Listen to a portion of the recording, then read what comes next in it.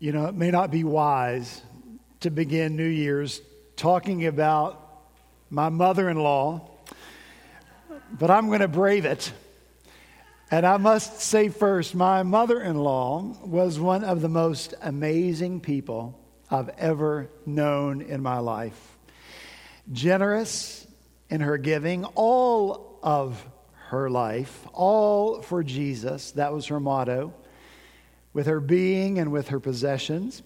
Tireless she was in serving others, and wholeheartedly devoted to the Word of God and to prayer. Now, having said that, I must say additionally that she could also be confused in her phraseology. For instance, in referring to someone who was elated, she would say, she was on cloud 7. And by that, she meant she was on cloud 9. Referring to someone's ability to stop really quickly, she would say he could stop on a nickel. And by that, she meant he could stop on a dime. Once she left a particularly lovely dinner and she thanked the hostess and host on the way out, and she said that she would soon have to retaliate. And by that she meant reciprocate. Referring to someone who was making too much noise, she would say he was rattling around like a bull in a bottle. Yeah, that one we never did figure out. But then there was this one. Referring to the radical change in someone's life after coming to faith in Christ, she would say, he made a 360-degree change. Now, by that, she meant a 180-degree change, or did she? Maybe this woman who radically lived her life for Christ noticed that some people, after coming to faith in Christ, for them, their life went on as usual. More of a 360 end up in the same place as you started change than a 180-degree complete turnaround. And so I wonder this morning how you would describe the change that Christ has brought to your life. Is it a 180-degree complete turnaround? Or is it more of a 360 sort of in the same place? Or is it somewhere in between? You and I must be committed as we begin this new year, by the grace of God and the power of the Spirit, to really seek radical change for our lives. And that's what I want to talk about as we return this morning for one last time to Isaiah chapter 40. So if you have your Bibles with you, if you'll turn in the Old Testament to that place, Isaiah chapter 40. If you don't have a Bible, there should be one in the pew in front of you. And when you found your place, let's stand together so that we might honor the word of the Lord as we hear it read together. Isaiah chapter 40, beginning in verse 1, this is the word of the Lord.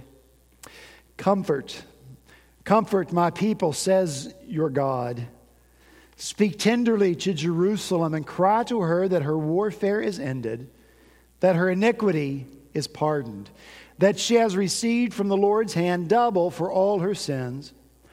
A voice cries, in the wilderness, prepare the way of the Lord.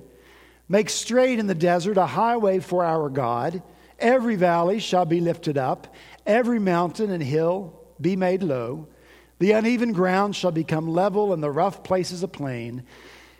And the glory of the Lord shall be revealed, and all flesh shall see it together, for the mouth of the Lord has spoken.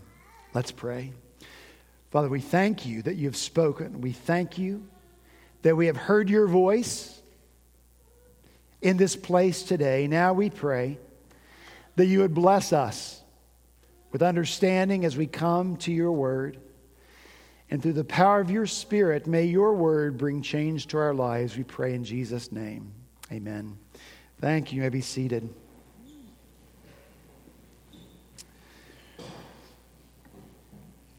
I return to this passage one last time because God's prophetic word often has many layers to it.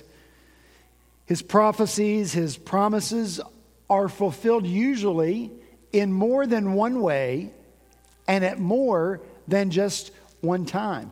Now, the verses I've just read that we've read a couple of times during the Advent season, they're used because they describe the coming of Christ into the world. And they do it beautifully. And they do it inspirationally. And they do it truly. But they don't do it completely. Another layer still exists.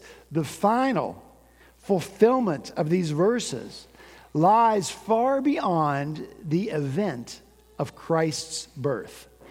And here's why that's good news for us. Because now you and I, this morning, we are included in this conversation that God is having with Isaiah. You and I are not detached observers analyzing an ancient event. We are present participants. So look in verse 5. It says, "And the glory of the Lord shall be revealed, and all flesh shall see it together." God's glory was indeed revealed in the person of Christ. Human flesh, human eyes did see the glory of Christ, but not all flesh. Not yet. The final and full fulfillment is yet to be when the last layer is finally put in place. Jesus says in Matthew 24, "Then will appear in heaven the sign of the Son of Man, then all the tribes of earth will see the Son of Man coming on the clouds of heaven with power and great glory." In Revelation chapter 1, we read, "Behold, he, Christ, is coming with the clouds, and every eye will see him, even those who pierced him. And all tribes of the earth will wail on account of him. Even so, amen." And so we see the final fulfillment is yet to be. Might you and I be around for it? Will we be the ones to see the sign appear in the sky? Will we be the ones to behold the power and the great glory that will uniquely accompany the return of Christ? I hope so. Do you? I want to see it, but I don't know so.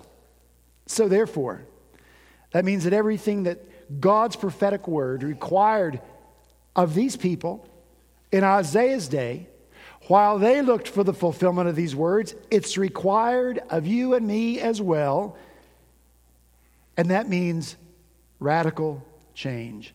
As we noted the last time when we were in these verses, a 150-year gap exists between the end of chapter 39 and the beginning of chapter 40. In those first 39 verses, God is speaking through Isaiah to Isaiah's contemporaries, to the people around whom and among whom Isaiah was living. He looked around at these people. They had turned away from God. They worshiped idols. They were flagrant in their unfaithfulness, and they were going to be sent into captivity. Beginning in verse 40, God, through Isaiah, is addressing a future people. The people who will be taken to Babylon, and people who have been living in captivity there for many years. And among those future people, there is great regret, and there is despair, and there is despondency over all that they had lost. Listen to Psalm 137. "By the rivers of Babylon, we sat and wept when we remembered Zion. There on the poplars we hung our harps, for there our captors asked us for songs. Our tormentors demanded songs of joy. They said, "Sing us one of the songs of Zion." How can we sing the songs of the Lord while we are in a foreign land? So first, we have in verse 1 words for future comfort. Comfort. Comfort, my people, says the tender voice of God. The tenderness, the comfort of God must be what dries the tears of His people. I'll say that again. The comfort that God offers must be what dries the tears of His people. And remember now that we are part of this conversation. And so perhaps this is going to be the first change that's required of you this morning. Possibly even a 180-degree change for you. Because my years of pastoring have shown this to me, that many people do not often view God as a God of comfort, a God who is harsh, a God who is judgmental, a God who is angry, a God who is disappointed. Those things are easily believed. But not that God is a God of tender comfort. So whatever your view is of God right now, that view has to come in line with this reality of who God is. You might be on a spiritual mountain right now, and you know the love of God, and you feel the comfort all around you through the presence of His Son. And if that is you, you are blessed, my friend. But if not, remember these words. God seeks comfort for His people. Even those who had wandered far from Him and were crying the tears that resulted from that decision. So should 2023 hold tears for us, or sadness, or despair, God must be our comfort. The Apostle Paul writes in 2 Corinthians chapter 1, "Blessed be the God and Father of our Lord Jesus Christ, the Father of mercies and God of all comfort, who comforts us in all our afflictions through Christ. We share abundantly in comfort." God gave the Apostle John this vision. Revelation 7, "For the Lamb," that's Christ, "in the midst of the throne will be their shepherd. He'll guide them to springs of living water, and God will wipe away every tear from their eyes." The finger of God will wipe away every tear, the present ones and the future ones. And so these verses require that you and I find our comfort in God, His Word, His presence with us, His never failing, always faithfulness without exception to us. And I'm not suggesting that you cannot find comfort in this world, in other places, from other things and other people. You can. In fact, some of those things God has given to us by design because He loves us. But I'm suggesting that whatever those sources are, they are ancillary, they are auxiliary, they are secondary, and they will prove in the end ineffective as a primary and lasting source of comfort. Only Christ can provide that deep and lasting, deep down kind of comfort for you and for me. So, continue in the comfort you are finding in Christ right now, because you have changed, because you've given up seeking comfort in those other places. And don't turn back. Or Commit to that 180-degree change that requires you to look deeply at the heart of God and see the comfort that He has for you in Christ. Secondly, these verses require that we live as people of faith. Look in verse 3. Here's an unidentified voice commanding preparation for the change that is coming through the King that is coming. Look what it says. Prepare the way, a command. Make straight a highway, a command. Change is coming. Get ready.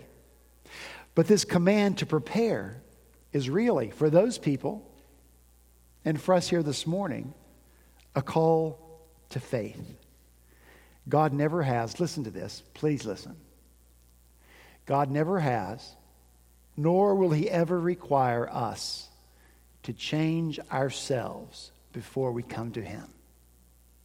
God never has, nor will God ever require that we change ourselves before we come to Him, because we cannot do that.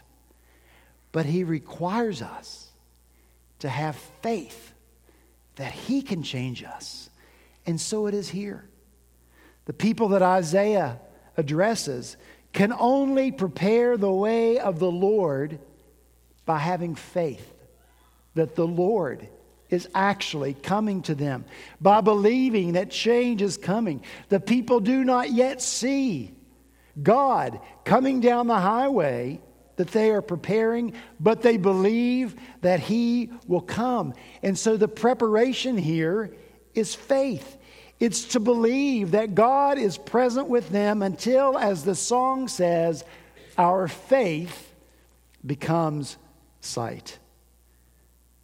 To be unprepared is to believe that nothing will ever change. To be fatalistic, hopeless, to say, why bother? The Apostle Peter writes about those kind of people. Scoffers will come in the last days with scoffing, following their own sinful desires. They will say, where is the promise of His coming? For ever since the fathers fell asleep, all things are continuing as they were from the beginning of creation. This is unprepared, faithless, hopeless. So the preparation is faith. Change can come because Christ has come and is coming again. So I will believe, I will watch, I will live as one who has faith.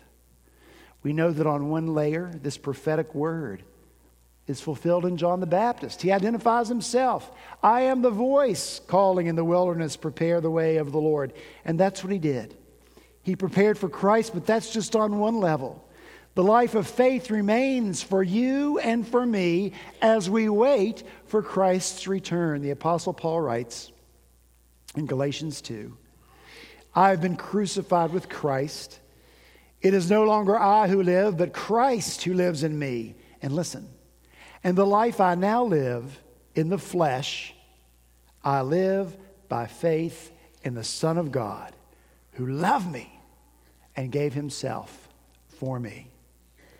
So the present command here in verse 3, prepare, make straight, is not only for the people held captive in Babylon, who were despairing in that place that sin had brought them, but it's to us as well. People who find ourselves often in despair at the places our own sin brings us. Have faith in God.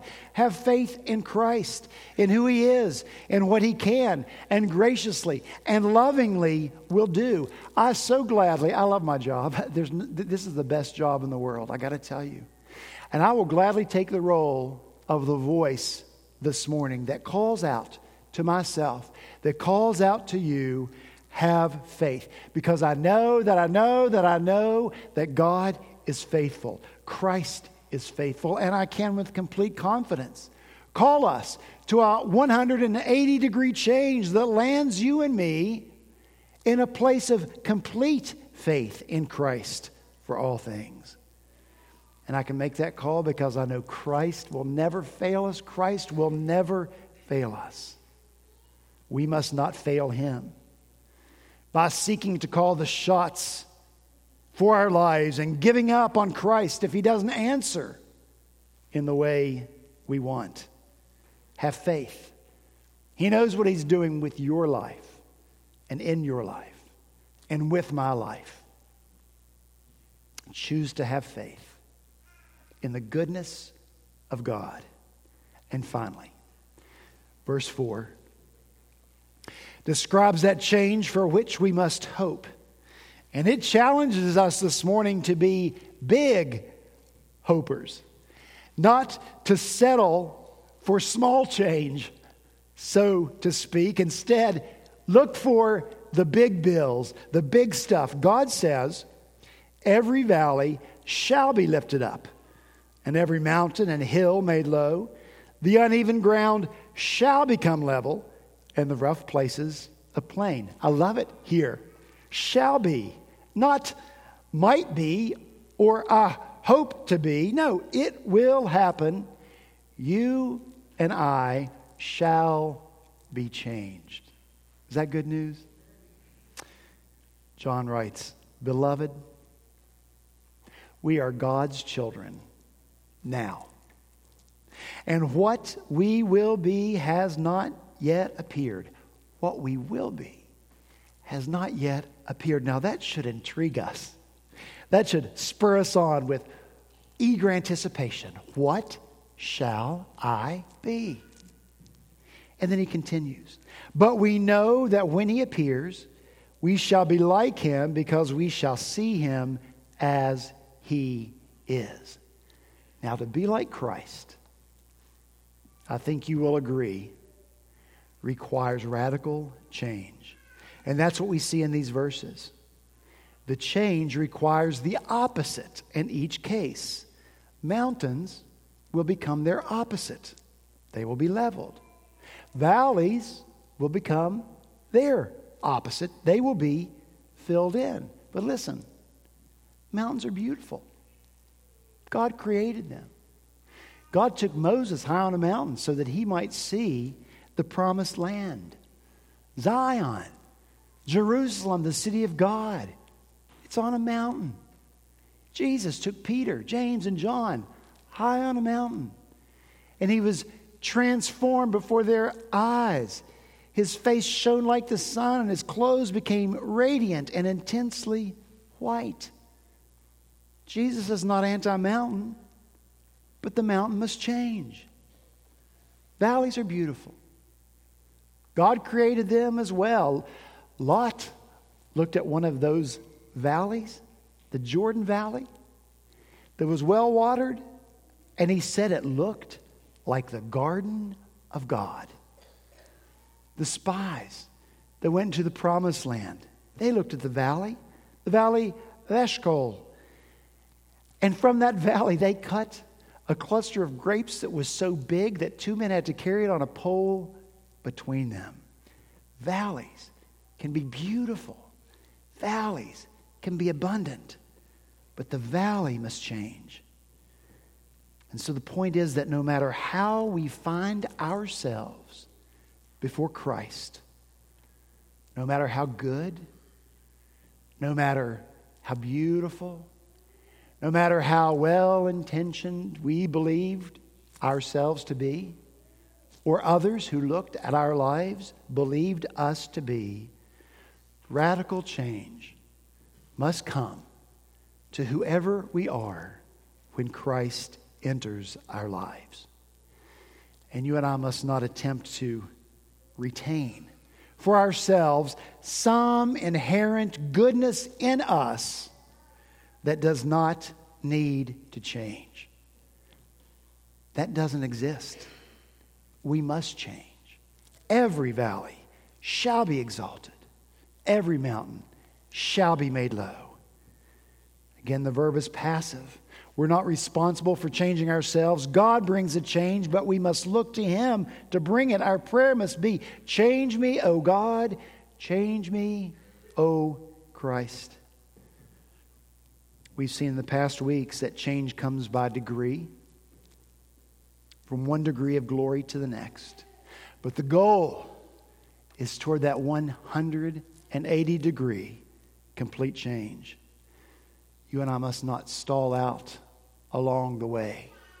Be satisfied with just a little change, some partial change. We've got to be determined to seek complete 180 degree through the grace of God and the power of the Spirit within us kind of change. And perhaps you and I are never more hopeful than on this day of the year that is so meaningful for us. A new day, a new year, a fresh start, new opportunities. I'm not going to list the changes that can take place or the changes that you seek, because you already know those for your life. You know how you want to change. You know how you need to change. I know that information in my own life. And if you don't know those ways you need to change, ask your family. Ask your friends. They'll be glad to inform you. I will simply call us to seek that change through Christ and finish our look at these prophetic words with this verse from 2 Corinthians chapter 1. For all the promises, all the prophecies of God find their yes in Christ. That is why it is through Him that we utter our amen to God for His glory. Jesus is the fulfillment of all of God's promises. And so the more you look at Christ this year, the more you talk with Christ this year, the more you walk with Christ this year, the more you will change radically. Let's pray. Father, thank you that you do not require us to change ourselves because we cannot do it. How we thank you for that truth of the gospel. Thank you, Father, that you're the one that brings the change because you love us. And you came to redeem us and renew us and restore us. And so we thank you for that. And so, Father, I pray now for faith among us to believe that you can and will bring the change. I pray for us that we will look to you, to your word, to your Spirit, to bring that change about. We look to you, Lord, to comfort us when we fail. Sin will always be present among us, Lord. It will always discourage us. It will always cause us to say, no, not again. So, Lord, in those moments, comfort us, renew our faith and our hope, and change us, we pray in Jesus' name. Amen.